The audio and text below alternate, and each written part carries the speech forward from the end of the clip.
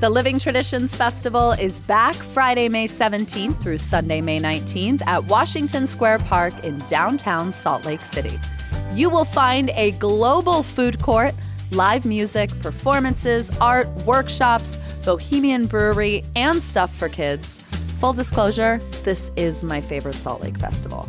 For details and to see the full program, visit livingtraditionsfestival.com or find them on Instagram and Facebook at SLC Living Trad.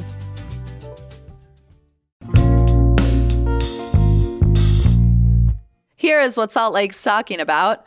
The Utah legislature is convening just up the street to write new laws and pass a budget. So executive producer Emily Means and I are sharing the bills we are obsessed with this week.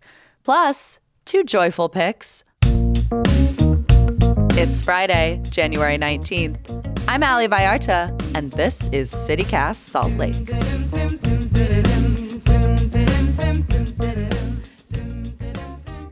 Executive producer Emily Means, good morning. Good morning, Ali Vallarta. Let's talk business. Listen, Beyonce once said bills, bills, bills, and she was not talking about the Utah legislature, but we are. Yeah, we're exactly the same as Beyonce in that regard. Trying to pay our bills? I don't know. Not anymore. She doesn't have that problem anymore. Though we each have bills that we're hung up on. The good, the bad, and the ugly. Let's waste no time. What's on your mind? What's on legislators' mind that is now on your mind? Here's what I'm interested in this week, Ali. Homeless Services Amendments. This year, the bill is sponsored by Republican Representative Tyler Clancy from Utah County. He has ties to Salt Lake, though, because he used to be the executive director of the Pioneer Park Coalition. So let me tell you about this bill. In the past, this homelessness services bill has created this Code Blue law, which people might have heard more about this winter, which is when the temperatures reach 15 degrees. Yep. Then we open up some more shelter space to make sure that people can be in from the cold. And this year, the bill does a bunch of things. There's a really big, meaty one, but here are the highlights that I noted. A lot more reporting requirements from state and local homelessness councils. Like, I don't even know how many lines, dozens of lines of new items that they need to be reporting to the state on, like how long people are spending in shelter, whether there's a plan for people to move on out of permanent supportive housing into regular old housing.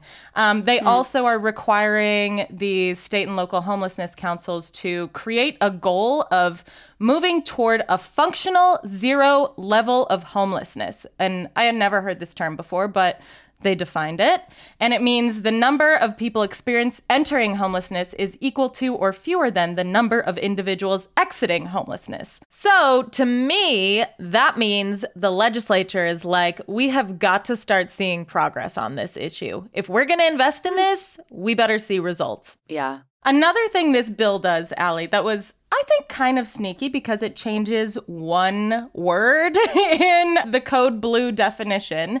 So I mentioned currently it needs to be 15 degrees for the state to call Code Blue. It also needs to be 15 degrees for a span of 2 hours or longer. They want to change that to a span of 4 hours or longer. Oh, stop it. So it sounds like they've increased the threshold to activate a Code Blue. Why? I don't know. How much does it cost to enact Code Blue? I don't know. Maybe it's a funding thing they're thinking of, or maybe it's just cruel. I'm not sure. No, that's cruel. We even saw just this week, because if you sign up to volunteer with Salt Lake County for a Code Blue, because they, of course, when there's a Code Blue, they have more shelter space and they need more staffing and more help, you get an email 24 hours in advance that says, we've just called a Code Blue. Here are the shifts that we need help with. Just this week, we got an email for a Code Blue that had been called on Wednesday evening. And then hours later, they were like, never mind. The temperature went up a bit. It's no longer a Code Blue. We're canceling the Code Blue. If the communication is that frustrating because this is so arbitrary, 24 hours in advance to people who are presumably sitting at desks reading emails all day, Imagine what it's like to try and communicate to people who are unsheltered, whether or not there is this overflow space available to them. Like, it just feels like the cruelty is the point with this. Yeah, and maybe it's something we can talk with Representative Clancy about on this show to see what the thinking is behind it. But I'm dying to know. Yeah, we're very curious. One more thing I wanted to know, Allie, about this bill is that it also changes who is on the Utah Homelessness Council. It looks to me like the legislature is getting another appointment on the council. I think they already had one, but they're adding another one for themselves. And it also seems that there will be less representation from the general Salt Lake area. So previously, there has been this representation from basically the mayors of all of the cities that have shelters. So the mayor of Salt Lake City, the mayor of Midvale, the mayor of South Salt Lake, of Ogden, of St. George. Now there will be representation from the mayor of Salt Lake County or their designee, and then commissioners from all these other counties: Weber County, Davis County, Utah County, Washington County. So instead of like that very specific hyper-local representation of those city mayors, we're getting this broader representation from counties who may interact or host homeless services in their county. So I thought that was interesting, and that's what I have to tell you about that bill. Okay, good stuff, Emily. Thanks for breaking that down. All right, Emily, a bill that I am hung up on this week is HB 249, and I think it might be kind of a nothing burger because it doesn't have a Senate sponsor yet, but I think it's instructive when we think about the Utah legislature's approach to lawmaking. What HB 249 does is it prohibits a governmental entity from granting or recognizing legal personhood in certain categories of non-humans. Now, you might read that and say, okay, congratulations. Why do we need to all agree that non-people are not people? And then you scroll down a bit and see where it gives specifics that the first category of non-humans that we cannot grant any personhood status is bodies of water. And that is right. This is a bill that appears to be written very specifically to keep the Great Salt Lake from being granted personhood, which is a idea that has its sort of roots in indigenous wisdom that the Save Our Great Salt Lake Coalition has been pushing forward. We also have a lawsuit right now. Utah Physicians for a Healthy Environment have filed a lawsuit against the state of Utah saying the Great Salt Lake has natural rights as an entity, and that you have basically abused it and not cared for it or been good stewards of the lake, and therefore the lake deserves its day in court, in essence. Right. And so I just think it's like it's a master class in, I think, abusing your power to be a legislator in Washington County, where Walt Brooks, who filed this bill, is from, very far from the Great Salt Lake, also a place where water is a crisis. This is the home of St. George.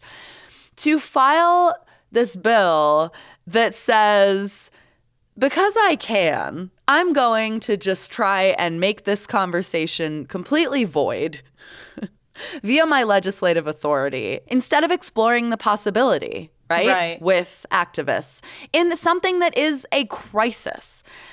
So I just I saw that and was like, it feels instructive. Feels right. Feels kind of like often the legislative playbook. Well, I mean, I think it's disappointing because what we've heard from legislative leaders is they do care about the lake. I think we heard Governor Cox even recently wondering why there was so much doom and gloom about the future of the lake among the general public. And I mean, I think it's because they won't entertain every single possible solution. And maybe this is a solution, but they potentially just want to completely take it off the table. So, okay, that's an interesting one. So that's one that is sort of on my docket. Okay. And then let me give you another quick one that I think is good news. And this news was broken by Ben Winslow of Fox 13, of course, who for years and years has been covering booze news in Utah, along with other political news. So every year we get an omnibus liquor bill. And it's basically like we roll up all the things that need to be done related to liquor laws in Utah into one bill. And what it's looking like is going to be in that bill this year is more bar and restaurant licenses. Hey! And to that I say, huzzah. Cheers. Smashes glass. Sound of glass smashing. So right now, bar licenses are issued in the state of Utah, one license per every 10,200 people. And that number, 10,200, is totally arbitrary. Like maybe it was some legislator's lucky number. We don't know. But the DABS, the Department of Alcoholic Beverage Services, which, it's often where our ire is directed, though they're really just an agency, an enforcement agency. Like they don't write these laws. Their job is just to enforce them. They have complained about how this law puts them in the incredibly uncomfortable position of having to deny licenses, of having to ask business owners to be ready to open their doors the minute they get a bar license, which is expensive for small business owners that want to open bars and restaurants. Governor Cox has complained about the way we issue bar licenses. Even he hates it. So the legislature decided to basically do a study last year. They were like, all right, let's see what other states are doing and if they do it better. And it seems like maybe they think other states could be doing it better. So some states with similar restrictions are issuing one license per every 5,000 people. Oh. That's like more than double what we are currently issuing. Representative Jefferson Burton told Fox 13, he's the guy who's basically tasked with solving all these liquor problems at the legislature and getting his Republican colleagues on board, that they're not looking at one for every 5,000, but we could see one license for every 7,000 or 8,000 people.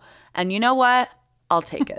It's funny because, again, it's arbitrary, but Yeah. the state has grown immensely over the past 20 years. It makes sense that we should have more bars to accommodate the growth that we've seen here, right? And also, totally. It's good for business. And Utah's biggest argument is that they are a state that is good to do business in. So it makes sense that we would align ourselves that way with local businesses. Totally agree. Yeah. So good news on that front. We'll keep an eye on it.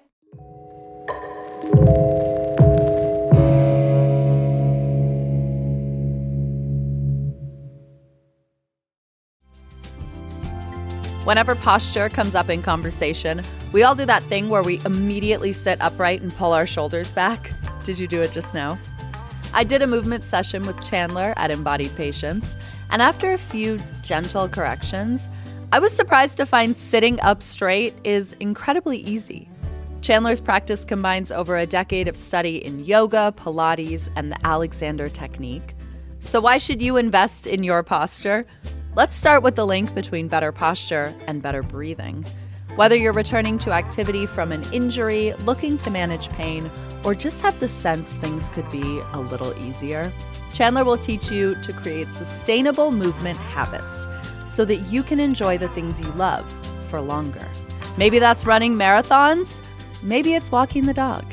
Visit embodiedpatience.com to book a session with Chandler and give yourself the gift of your own attention.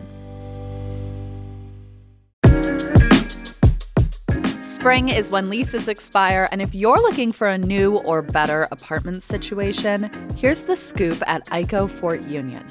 Fort Union is ICO's newest build in Cottonwood Heights off 1300 East and 6720 South. And as they say in real estate, location, location, location. ICO Fort Union puts you 10 minutes from the mouth of Big Cottonwood Canyon and central to all the Fort Union shops and restaurants. But the complex is located on a dead-end street, so you get peace. ICO Fort Union offers studio 1, 2, and 3-bedroom apartment homes, plus these very cool 3-bedroom work-live apartments. So if you're starting something new, you can live above your business space. Amenities include a pet spa, a spin loft, a bike hub, and EV charging stations. And they are signing leases right now. So visit liveatfortunion.com for a tour. All right, Emily, what else? Okay, let me share one more with you. A handful of elections-related bills caught my eye while I was searching the legislature's website. Okay, but let me just mention this one to you, which is about how soon your ballot needs to be on your county clerk's desk. So currently, the rule is your ballot needs to be postmarked no later than the day before Election Day. If it's not postmarked by then, it won't get counted. This bill provides that for a ballot that is mailed to be valid, the election officer, aka your county clerk, must receive the ballot before polls close on Election Day. The ballot needs to be at the county clerk's office before polls close then. There's no way that passes. The governor vetoes that if it does. Well, who cares if he vetoes it? They have a veto-proof supermajority, right, Allie? But I don't know how successful this will be, although I do think we've seen more and more attempts to limit or take down mail-in voting altogether in this state. So that's something that I'm keeping an eye on. And if passed, it would take effect May 2024. That's this year, so it would apply to this year's election. How about that? I mean, baseline, if you've ever tried to mail someone something and time it out right, you just already know how impossible it is. If I'm sending you a birthday card and I want it to arrive on your birthday, God help me. Because it could take one day, it could take 20 days, it could get lost, it could never make it. There's so many factors out of your control, Allie. Literally, what if the mail person's van, broke down or something like that on the way to the county clerk's office? I don't know. Anything could happen. It's impossible to plan around that. Right. And obviously they know that. And this is a voter suppression bill. That's what this is, because it is going to make it harder for people to vote. I mean, the other thing about it that's so crazy is that, as with anything, the most difficult element of any kind of project is the communications around it, right? The communicating to people what they need to do anything is the hardest part of any job. And so we have spent years as a state conditioning voters to understand the sort of core things that you need to do for your vote to count. It needs to be postmarked. It needs to be in the ballot, in the drop box by 8 p.m. These are phrases that even just as members of the media are rote for us. I could say them in my sleep.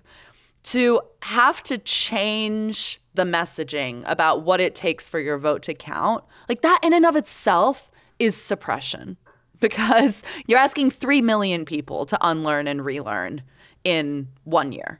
Now, if you have thoughts about this bill, you can email or text Representative Norm Thurston. He is the sponsor. And should we link all of these bills we've mentioned in the show notes, Allie? Yeah, we should. Let's do that. Okay. Mm-hmm. That way you can browse them, read them for yourself, see who the sponsors are. If that sponsor's in your district, all the more reason to email them. Or maybe you love all these bills, and that's worth sending an email to. Okay, we've got one more that we need to talk about before we move on from the legislature this week. We are 1 week into the session, technically not even, because they started Tuesday. It's day 4. And we've already got a bill that regulates where transgender Utahns can go to the bathroom. I mean, listen, I'm not going to hide my ire here. To me, this is a culture war messaging bill. It does a lot of harm. I think it's a boogeyman. I also think, and this is a favorite of the Utah legislature, if I was Love Communications and I had to write a tagline for the Utah legislature, it would be solutions in search of problems. They love a solution in search of a problem. And often that's what messaging bills are. So what this legislation would do specifically, it would bar transgender Utahns from using a gender-specific facility that matches their gender identity unless they have legally changed their gender on their birth certificate or undergone a transgender-related surgery.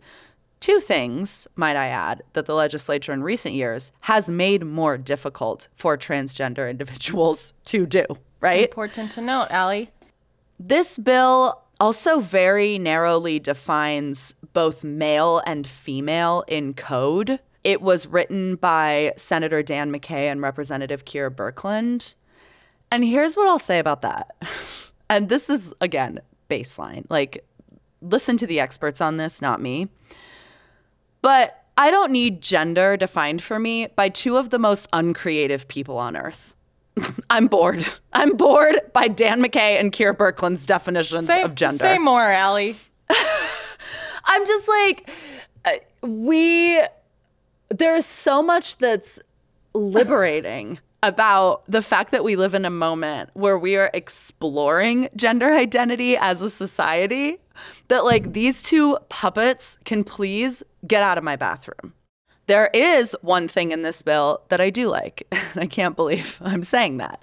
And that is that it requires more unisex or single stall facilities in all publicly funded buildings. Now, I don't think we need more single stall facilities in publicly funded buildings, but I do love unisex bathrooms. I think genderless bathrooms are a great idea. I actually think we should have large group well-designed genderless bathrooms. We actually did a show on that almost 2 years ago, which we can link in the show notes. But yeah, more options for us to pee in. I like. Let's strip everything else out of this bill and just demand more genderless bathrooms. That's a version I could get behind. Yeah. I did want to mention that this is just one of two anti-trans bathroom bills that the legislature is entertaining this year. The other one is by Representative Phil Lyman, who is running for governor. And yeah, Allie, this one seems like a priority for legislative leadership. It also seems unconstitutional to me. I mean, I'm not a legal scholar, but I know that the state's going to waste money defending this thing in court. That's what's going to happen. Taxpayer money. In 2017, we saw a lot of bathroom bills, as they were called, but, you know, basically bills that prevent trans people from using the bathroom of their choice that matches their gender identity. And are any of those still standing? I'm not sure. No, I mean, that's why we actually, I don't know if you know this, Emily, we have a bathroom historian at the University of Utah, a professor who like literally wrote the book on the history of Americans' relationships with bathrooms. And we interviewed him on the show, and the episode is called "Why Are We So Obsessed with Bathrooms?" Like, why is this become the focal point in our culture wars? And I'll link it. But for that exact reason, like we've been talking about bathrooms for years. I think North Carolina sort of ended up being the epicenter when they were the first to introduce a bathroom bill. But yeah, to your point, we got this thing day two. And that's really interesting to me because in years past, this kind of, I mean, I would call it legislation that bullies people. It stigmatizes an already targeted population of Utahns, trans Utahns. You know, HB 11 was the last big one, which prohibited transgender girls from participating in girls' sports teams. We got that at the 11th hour. It was like literally kind of like rammed through the last minutes of the legislative session. And now maybe by Senator Dan McCay, who also wrote this bathroom bill I'm talking about. And it seems like maybe now their approach is, well, when we kind of push stuff through last minute, people didn't like that. They were, you know, felt that it was unfair and that things deserve a proper hearing and whatever. Like Utahns are still mad about it. So let's just do it day two before people even really have fully awoken to the fact that we're in the legislative session. And we'll hurry it through at the front end. And then by the end, maybe they'll have forgotten about it. And it's like, so sinister, my Lord. Yep. Just shows we have to pay attention to the whole 45 days, which is hard because we all have jobs and people cannot take time out of their day to go and sit in a freaking public hearing for, you know, however long, 3 hours or whatever, waiting for a bill to be heard. So no. And that's why we support local organizations that send ambassadors to do that work for us. Like that's where it tends to trickle down and meet us.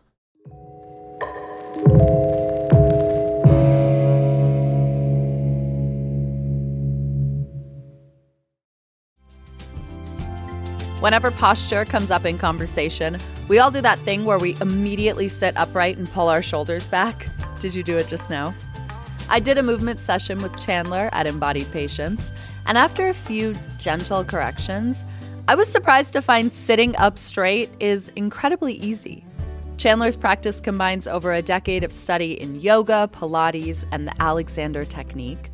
So why should you invest in your posture? Let's start with the link between better posture and better breathing. Whether you're returning to activity from an injury, looking to manage pain, or just have the sense things could be a little easier, Chandler will teach you to create sustainable movement habits so that you can enjoy the things you love for longer. Maybe that's running marathons. Maybe it's walking the dog. Visit embodiedpatience.com to book a session with Chandler and give yourself the gift of your own attention. On the note of time, Emily, and how we spend it, you and I are out of it. We need to do Pick of the Week, and we need to get out of here because these legislators continue to give us so much to talk about.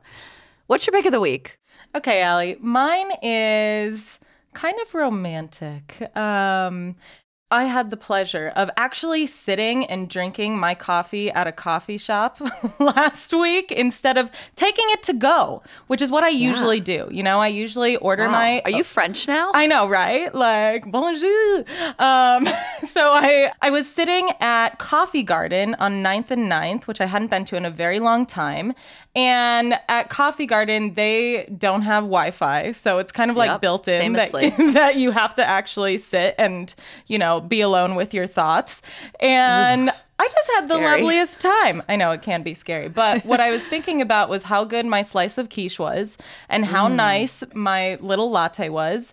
And it was just really enjoyable, and I don't often take the time to slow down and enjoy the company of the people in the coffee shop with me.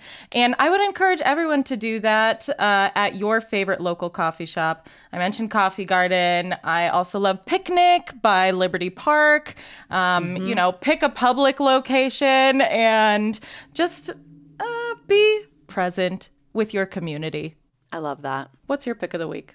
You know, I always try and make my pick of the week hyper local, but this week I have no choice. I feel so strongly about something that I just have to scream it from the rooftops.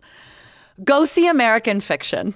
This is the best movie of the year. Okay. It is playing at the Broadway. They do $5 Tuesdays. If you want to have a totally agnostic of Sundance week, go see American Fiction. You know it's amazing. You can see it for like $10. You won't have to wait in a crazy line. You can be 5 minutes late and it'll be peaceful. Sounds amazing. This movie is freaking hilarious. It is also incredibly moving. The trailer kind of tells you that it's about one thing, but then you get in the theater and it's kind of about something else. It has some of the greatest actors of our generation: Tracee Ellis Ross, Issa Rae, Sterling K. Brown is in it. Every scene he is in is like, you get so you know when you're like watching something and you get so excited when someone is back, like a character is back. He's that in this movie. Jeffrey Wright plays the lead. Just go see it. Okay. You're going to laugh. You might cry. You're going to feel so many things. And guess what? It is 1 hour and 57 minutes. Oh, yeah. We love to see it. Sub 2 hours. Take a friend. I will say you could bring your mom or dad to this movie. It's like pretty sexless. It offers a lot of discomfort, but in a very different way. And I just think everyone should see American Fiction. Oh, thanks, Allie. I feel like it's been a while since I've seen a movie in the movie theaters. So you and Pablo should go see this. You guys will, I think, really enjoy it. It's super smart. I'm down. Cool. Okay. Good pick. Happy joy. Let's end on that note. Executive producer Emily Means. Have a fantastic weekend, and I will see you on Monday. See you Monday, Allie. That is all for us today here on CityCast Salt Lake. Our executive producer is Emily Means. Our producer is Ivana Martinez. Our newsletter editor is Terina Ria, and our host is me, Ali Vallarta. Music is by the local band Mitochondria with additional music from All the Kimonos. We will be back Monday morning with more from around this city. I hope you have a great weekend.